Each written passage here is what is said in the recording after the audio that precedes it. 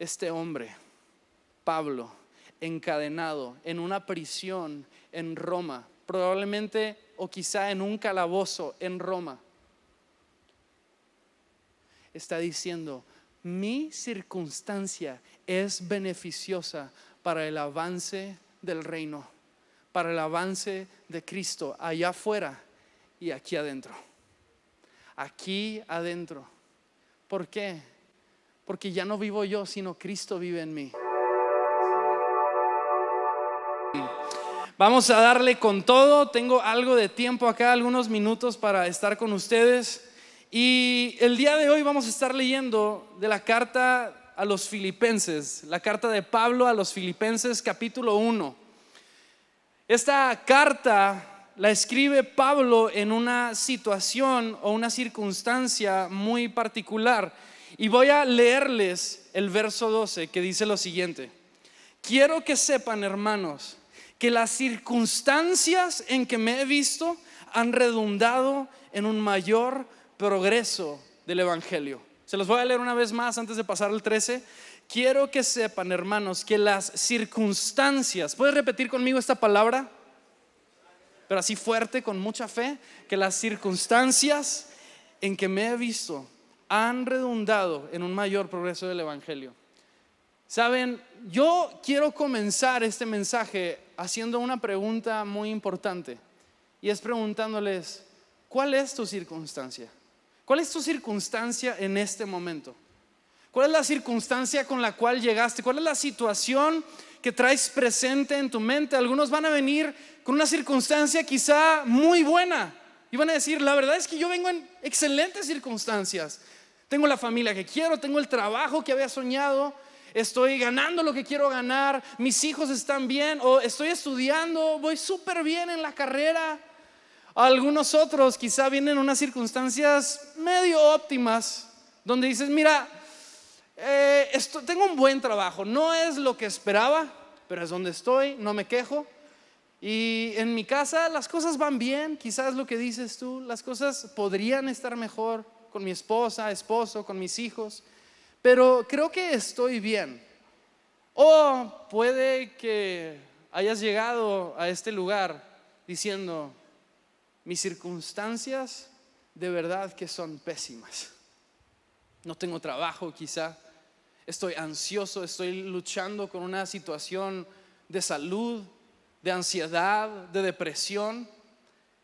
Y saben, el mensaje que yo hoy siento impartir para ustedes como el cuerpo, la iglesia, es que a pesar de nuestra circunstancia hay una posibilidad para que haya un aumento y un avance del evangelio sin importar la circunstancia en que nos presentemos. Hay una posibilidad de un aumento del evangelio, un avance y un progreso. Pablo, nuevamente se los leo: quiero que sepan, hermanos, que las circunstancias en que me he visto han redundado, es decir, han sido beneficiosas para un mayor progreso del evangelio. Y eso es lo que yo quiero compartirles el día de hoy, traerles un mensaje de esperanza en medio de la circunstancia en la que te puedas encontrar en este momento. Ahora, vemos aquí que Pablo dice algo muy cierto. Dice: la circunstancia en la que yo me encuentro actualmente ha redundado en un avance del evangelio. Y este es el tema, que si el evangelio puede avanzar en nuestras circunstancias, quiere decir que también hay posibilidad de que avancen otras cosas que no son el evangelio en nuestras circunstancias. ¿A qué me refiero con esto? Que puede ser que en este momento, en la circunstancia que te encuentras, quizá lo que más ha avanzado es tu ansiedad. Quizá lo que más ha avanzado es tu tristeza. Quizá el enojo con el que cargas es lo que más ha avanzado. O vamos a llevarlo a un plano no tan malo. Dices: las cosas están excelentes. Quizá lo que ha avanzado es la independencia de Cristo, la independencia. Quizá ha avanzado un enfriamiento en tu corazón. La realidad es que las circunstancias siempre propician que algo avance, que algo esté caminando. Aun cuando parece que va hacia atrás, realmente es que vas hacia adelante, hacia un rumbo. Quizá correcto, pero quizá también equivocado. Y el tema del día de hoy es que no importa la circunstancia externa, hay una circunstancia interna que tú y yo podemos estar experimentando que puede dictar la manera en cómo vivimos en medio de la situación que estamos viviendo. ¿Y saben cuál es esa circunstancia? ¿Saben cuál es esa realidad? Es la realidad de Cristo en nosotros, la esperanza de gloria. Cristo en ustedes, la esperanza de gloria. Saben, una de las oraciones más frecuentes de Pablo que encontramos en la mayoría de sus cartas, cuando él oraba por la iglesia, hay un factor en común en muchas de sus oraciones. Y muchas veces Pablo oraba: es mi anhelo, oro, mi deseo es que ustedes experimenten las riquezas de Cristo, las riquezas del Padre aguardadas en Cristo Jesús. Y ¿saben algo, iglesia? Les tengo una buena noticia. ¿Quieren buenas noticias? Esa vida rica de Cristo, esa riqueza te habita a ti hoy si has puesto tu fe en Cristo Jesús. Dios derramó la totalidad de su Hijo, la completa vida de su Hijo, la derramó en ti y en mí en vasijas de barro imperfectas, unas más guapos que otras las vasijas, no vamos a mentir. Pero la realidad es que Dios, por medio del sacrificio de su Hijo, derramó la vida de Cristo en ti y en mí. Y dentro de la vida de Cristo está contenida toda la riqueza de su gloria.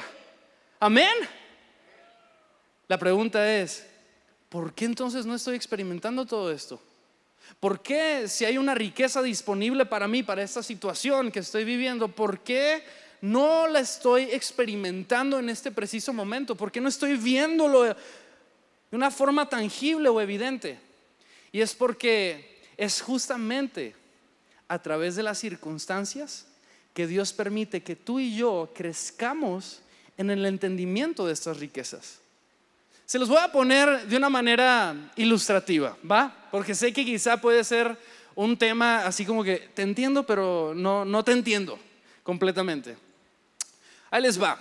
Majo y yo tenemos una costumbre, y es que cuando llegamos a casa, nosotros lo que primero tendemos a hacer es meter las bolsas en nuestros bolsillos o a la bolsa de Majo, y lo que hacemos es que vaciamos toda la morralla, todas las moneditas, las ponemos en una cajita. Tenemos una cajita en la entrada y ahí echamos todas las monedas. ¿Alguien tiene esa costumbre también? Porque sabes que las vas a necesitar cuando vayas saliendo a la próxima vuelta. Sabes que para pagar el estacionamiento, para darle un tip así al parquero, o para pagar el municipal, todo así es como que llevas así la morrayita. Y tenemos esa costumbre, y todo estaba bien porque Noah no alcanzaba esa caja, pero Noah ya creció. Problema. No es problema, realmente es una bendición que haya crecido. Problema para la cajita. Porque resulta que hace unos meses atrás yo me empiezo a encontrar moneditas puestas en lugares bien curiosos. Encontré monedas dentro de calcetines, encontré moneditas en medio de recovecos y así entre las puertitas, así ese espacio que hay entre la estufa y la puerta de madera, ahí moneditas atoradas. Y dije, ¿qué onda? ¿De dónde salieron todas estas monedas? Y a la próxima me di cuenta que cuando iba a salir y agarrar la morralla, ya no estaba la cajita con las monedas. Y entendí, Noah. Claro. ¿Por qué? Porque Noah no tiene idea lo valioso que es esa moneda de 10 pesos para mí, para pagar el estacionamiento. Y que voy a andar ahí pidiéndole a las personas alrededor de mí: oye, te trae una monedita para pagar el estacionamiento, y que te ven así. Esa es, yo creo que, de las cosas más vergonzosas que uno puede hacer, mendigar por moneditas para el estacionamiento. Y saben, yo le puedo dar un montón de billetes a Noah y él no va a tener idea qué hacer con ellos más que pintarlos, romperlos, arrugarlos, regalarlos, aventarlos. ¿Por qué? Porque él no entiende el valor de lo que se le ha entregado. Él no entiende ese valor, pero por eso Dios nos llama a un aumento, a un crecimiento, a una madurez para que podamos entender las riquezas de Cristo, para que ya no seamos como niños, sino que conforme avanzamos en nuestra vida cristiana, tú y yo podamos entender todo lo que está disponible para nosotros en Cristo Jesús. ¿Alguien le brinda alegría a eso? ¿Sí? Todo de Cristo está disponible para ti y para mí. El tema es que conforme caminamos vamos descubriendo más de Cristo en ese caminar, vamos descubriendo más de esas riquezas para nosotros.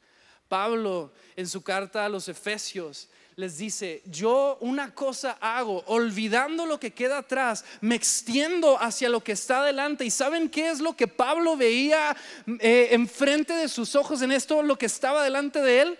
Veía más de Cristo disponible. Veía a Pablo como si hubiera una tierra que ya era herencia suya, y dice: yo voy a descubrir cada metro cuadrado. Mientras tenga vida, voy a descubrir cada metro cuadrado de esta tierra para explorar todos los tesoros de Cristo disponibles para mí en esta vida.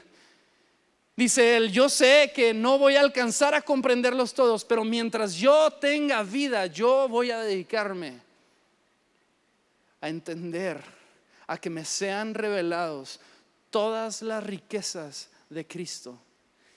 Y ¿saben cómo el Padre ha planeado que tú y yo podamos comprender más de Cristo?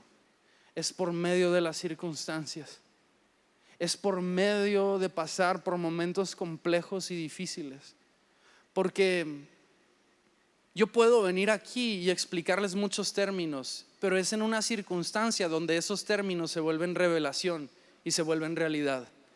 Yo puedo venir aquí, pararme y darles toda la doctrina de lo que significa tener paz, explicarles cada pasaje, pero no va a ser hasta que tú pases por una circunstancia en donde requieras de una nueva clase de paz, que entonces te va a ser revelada la riqueza de la paz de Cristo para tu vida, para esa circunstancia. Entonces, ¿qué es lo que estoy tratando de decirles, iglesia? Las circunstancias que cada uno está atravesando pueden redundar, es decir, pueden ser beneficiosas para el avance del evangelio. Ahora, no solamente para el avance del evangelio externamente, donde más se convierten a Cristo y más son alcanzados, sino para el avance del evangelio en tu vida. Porque el evangelio no es un concepto, no es una enseñanza, el evangelio es una persona. Y lo que está Pablo diciendo aquí, lo que avanza es Cristo conquistando más corazones. Pero ¿saben algo? Lo primero en donde avanzó el evangelio fue en el corazón de Pablo. ¿Saben por qué lo sé? Porque vean lo que dice el verso 13.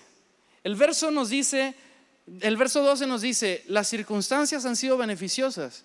Quizá tú piensas que la circunstancia de Pablo es, bueno, quizá, no sé, estaba teniendo entrenamientos masivos con más evangelistas, misioneros, no sé, tenía un equipo de personas ahí siendo entrenadas, las casas iglesias estaban explotando y reventando.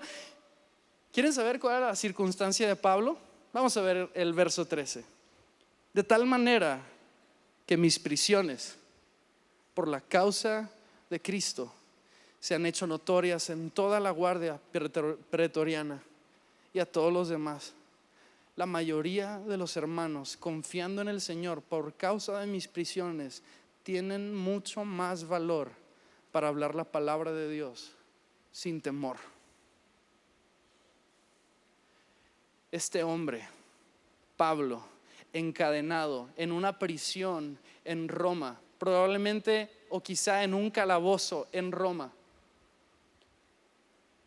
está diciendo: mi circunstancia es beneficiosa para el avance del reino, para el avance de Cristo allá afuera y aquí adentro. Aquí adentro. ¿Por qué? Porque ya no vivo yo, sino Cristo vive en mí. Ya no vivo yo. Él probablemente cantaba: no yo sino Cristo. No se crean. Imagínense, habría sido bien bonito.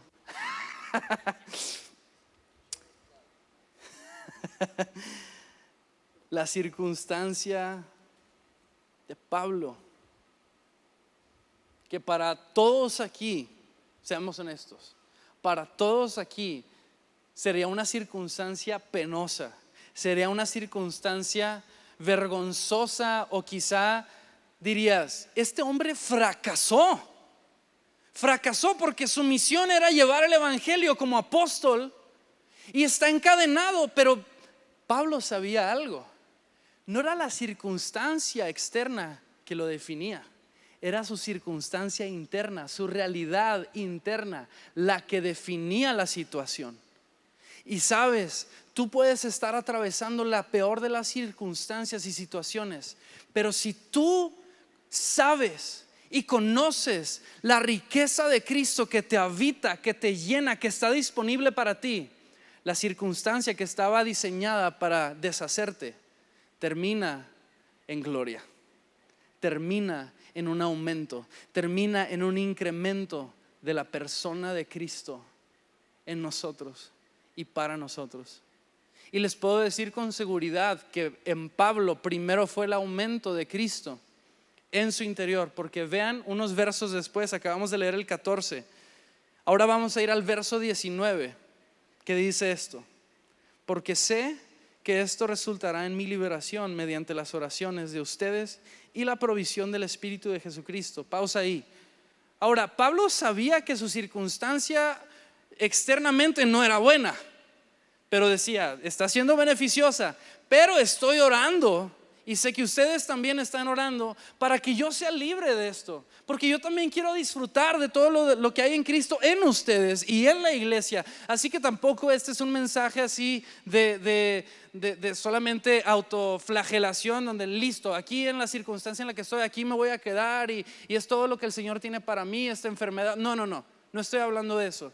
Pablo, aquí vemos que hay un deseo genuino en su corazón porque la situación externa cambiara, pero la realidad es esta. Vean lo que dice en el verso 20: conforme a mi anhelo y esperanza de que nada seré avergonzado, sino que con toda confianza, aún ahora como siempre, Cristo será exaltado en mi cuerpo, ya sea por vida o por muerte. Pues para mí, hermanos, el vivir es Cristo y el morir es ganancia. Pero si el vivir en la carne, esto significa para mí una labor fructífera, entonces no sé cuál escoger.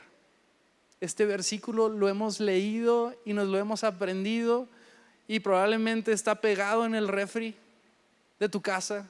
Pablo no sabía, nadie le dio regalías por esos imanes que se vendieron, esos bumper stickers. Pero la razón por la que Pablo escribe esto es porque en medio de sus prisiones él sabía que la situación interna regía su vida. Y yo les quiero hacer esta pregunta: ¿qué está avanzando el día de hoy en sus vidas? En la circunstancia, ¿está avanzando el evangelio? ¿Está habiendo un aumento de Cristo? Es más, se los pongo así: aun si la situación se resuelve para bien, ¿hubo un aumento de Cristo en el resultado? ¿Pudiste notar de que Cristo creció en mí, creció mi fe?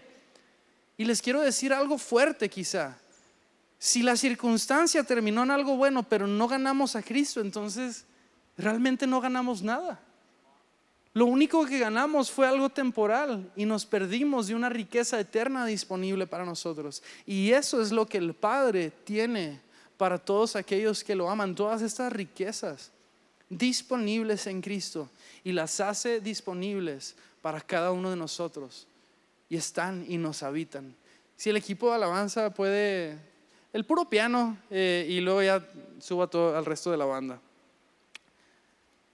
Pues para mí, dice Pablo, el vivir es Cristo y el morir es ganancia. Pero si el vivir en la carne, esto significa para mí una labor fructífera, entonces no sé cuál escoger, dice Pablo. Quiero hacer hincapié en esto. La única manera en que avanza la revelación de Cristo o del evangelio en mi vida es por medio de las circunstancias. Les voy a leer esto que el autor Austin Sparks escribe en su libro La Escuela de Cristo, hablando de en Cristo está todo el aprendizaje y toda la enseñanza que podemos obtener de quién es Dios. Y habla esto Austin Sparks sobre este tema. Dice él: Dios siempre mantiene la revelación de sí mismo atada a situaciones prácticas o a circunstancias. Tú y yo no podemos obtener revelación fuera de una relación con una necesidad. No podemos. Era como lo que les explicaba ahorita. Yo les puedo hablar de paz, de gozo, darles todas las definiciones, pero hasta que uno atraviesa la necesidad es donde experimenta la revelación del concepto. Y el concepto se vuelve verdad y un principio en nuestra vida. Y continúa él escribiendo: no podemos obtener revelación por estudiarla. No podemos obtener revelación de Cristo, de Dios, del Padre, solamente por leerla o estudiarla o por escucharla aquí predicada. Lo obtienes al atravesar la necesidad que nos lleva a extraer una porción de Cristo para esa precisa circunstancia. ¿Sí? Vamos, y le vamos a dar un aplauso a Dios, vamos a dárselo fuerte. Tú y yo obtenemos revelación de quién es el Padre, de quién es el Hijo, de quién es el Espíritu. Obtenemos revelación de las riquezas por medio de las circunstancias, no por el estudio. Cuando las atravesamos, extraemos una porción de quién es Cristo particular para esa circunstancia. Recuerdo cuando nuestro pastor una vez nos enseñó esto y nos dijo: Dan, Dios no te ha ungido con su Espíritu Santo para sacarle la vuelta a la situación o al problema. Dios te ha ungido con el Espíritu de Cristo, el mismo Espíritu que levantó a Cristo de la muerte, para atravesar la circunstancia y salir victorioso. Aun cuando pases por el fuego, no te quemará. Esa es nuestra verdad, esa es nuestra realidad. En Cristo Jesús hemos sido ungidos para que las circunstancias sean pan comido. Y yo sé que no parece pan comido la circunstancia, la deuda, el pleito, ese tema con tu esposa. Yo sé que no parece pan comido, pero en Cristo está la riqueza para atravesarlo y salir perfeccionado al otro lado de la prueba. Al otro lado de la prueba. Entonces yo te pregunto: ¿qué es lo que está aumentando? ¿Qué es lo que está avanzando? ¿Está avanzando tu parte natural? ¿Está avanzando todo lo natural de ti, todo lo que puedes hacer con tu capacidad? ¿Está avanzando nuestro ego porque dices: listo, me puedo levantar el cuello porque yo logré esto? ¿O está viendo un avance de Cristo porque dices: wow, no tengo idea de cómo esto pudo haber sucedido, pero lo estoy viviendo y lo estoy experimentando? Gloria a Dios por Cristo. Dios está interesado en que aumente su Hijo en tu vida. Dios está interesado en que no en que tú y yo prosperemos en lo natural. Dios quiere que su Hijo prospere en nosotros, porque cuando Él prospera, tú y yo somos beneficiados de todo lo que es del Hijo. De todo lo que es del Hijo, tú y yo. Perdón por esta ilustración, pero somos como los perrillos que se acercan a la mesa a tomar las migajas porque estamos y nos habita la vida de Cristo. Nos habita la vida de Cristo. We're in it for the ride, man. Estamos aquí sentados en primera clase y ni siquiera pagamos el boleto, pero llega la azafata y te ofrece tus cacahuatitos, tu cortecito de carne si estás volando Emirates, ¿verdad? Tú y yo tenemos el pasaje para disfrutar todo lo que es Cristo. Y mi oración por ustedes, familia, mi oración por mí, mi oración por la iglesia allá en Monterrey, mi oración para mi esposa, para mis hijos, es que aumente Cristo, que Cristo dentro de ellos sea beneficiado, porque cuando Él es beneficiado, somos beneficiados todos. ¿Saben? No tienen idea de cuántas veces Majo y yo intentamos resolver temas entre ella y yo en lo natural, intentando cambiarnos el uno al otro, intentando manipularnos para que la otra persona hiciera lo que yo quería que ella hiciera. Pero el momento en que experimentas la riqueza de Cristo, entonces dices, hay una manera de resolverlo. ¿Y saben cuál es la manera? Es que si aún la circunstancia no llega a cambiar, yo estoy bien.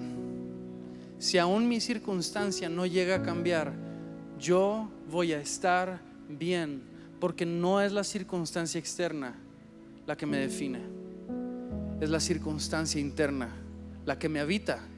Es esa la que dicta la palabra final. Y soy rico en Cristo. ¿Saben, iglesia? Yo quiero decirles esto y lo siento muy fuerte en mi espíritu. Ustedes son ricos en Cristo. Son ricos en Cristo. Y cada vez que sus pastores se levantan aquí en esta plataforma, es porque están queriendo que ustedes experimenten más de esa riqueza de Cristo. Si la iglesia supiera lo rica que es, ¿qué sería de nosotros? ¿Qué sería de todos nosotros? El avance del reino.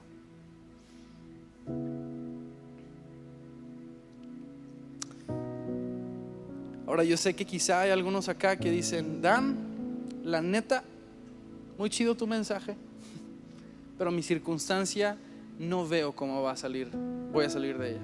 Y te entiendo.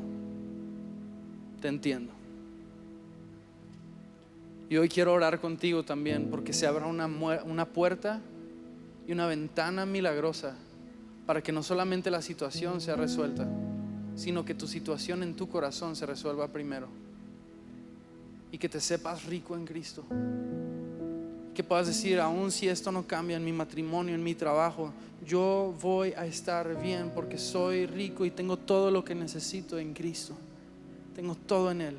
Pero vamos a orar con fe en este momento también, porque la circunstancia cambia. Así como Pablo decía: yo sé que por medio de sus oraciones y las mías voy a ser libre un día. Pero ya sea que viva o muera, que Cristo sea glorificado. Muchas gracias por conectarte al mensaje de este domingo. Nos encanta el que puedas ser parte de lo que Dios está haciendo en nuestra iglesia, sin importar de dónde nos estás viendo. De igual manera, te invito a que nos sigas y te suscribas a nuestro canal en YouTube, donde vas a poder encontrar más mensajes como este para que puedas fortalecer tu relación con Dios. De igual manera, síguenos en nuestras redes sociales para que puedas estar conectado con todo lo que está sucediendo aquí en casa. Que Dios te bendiga.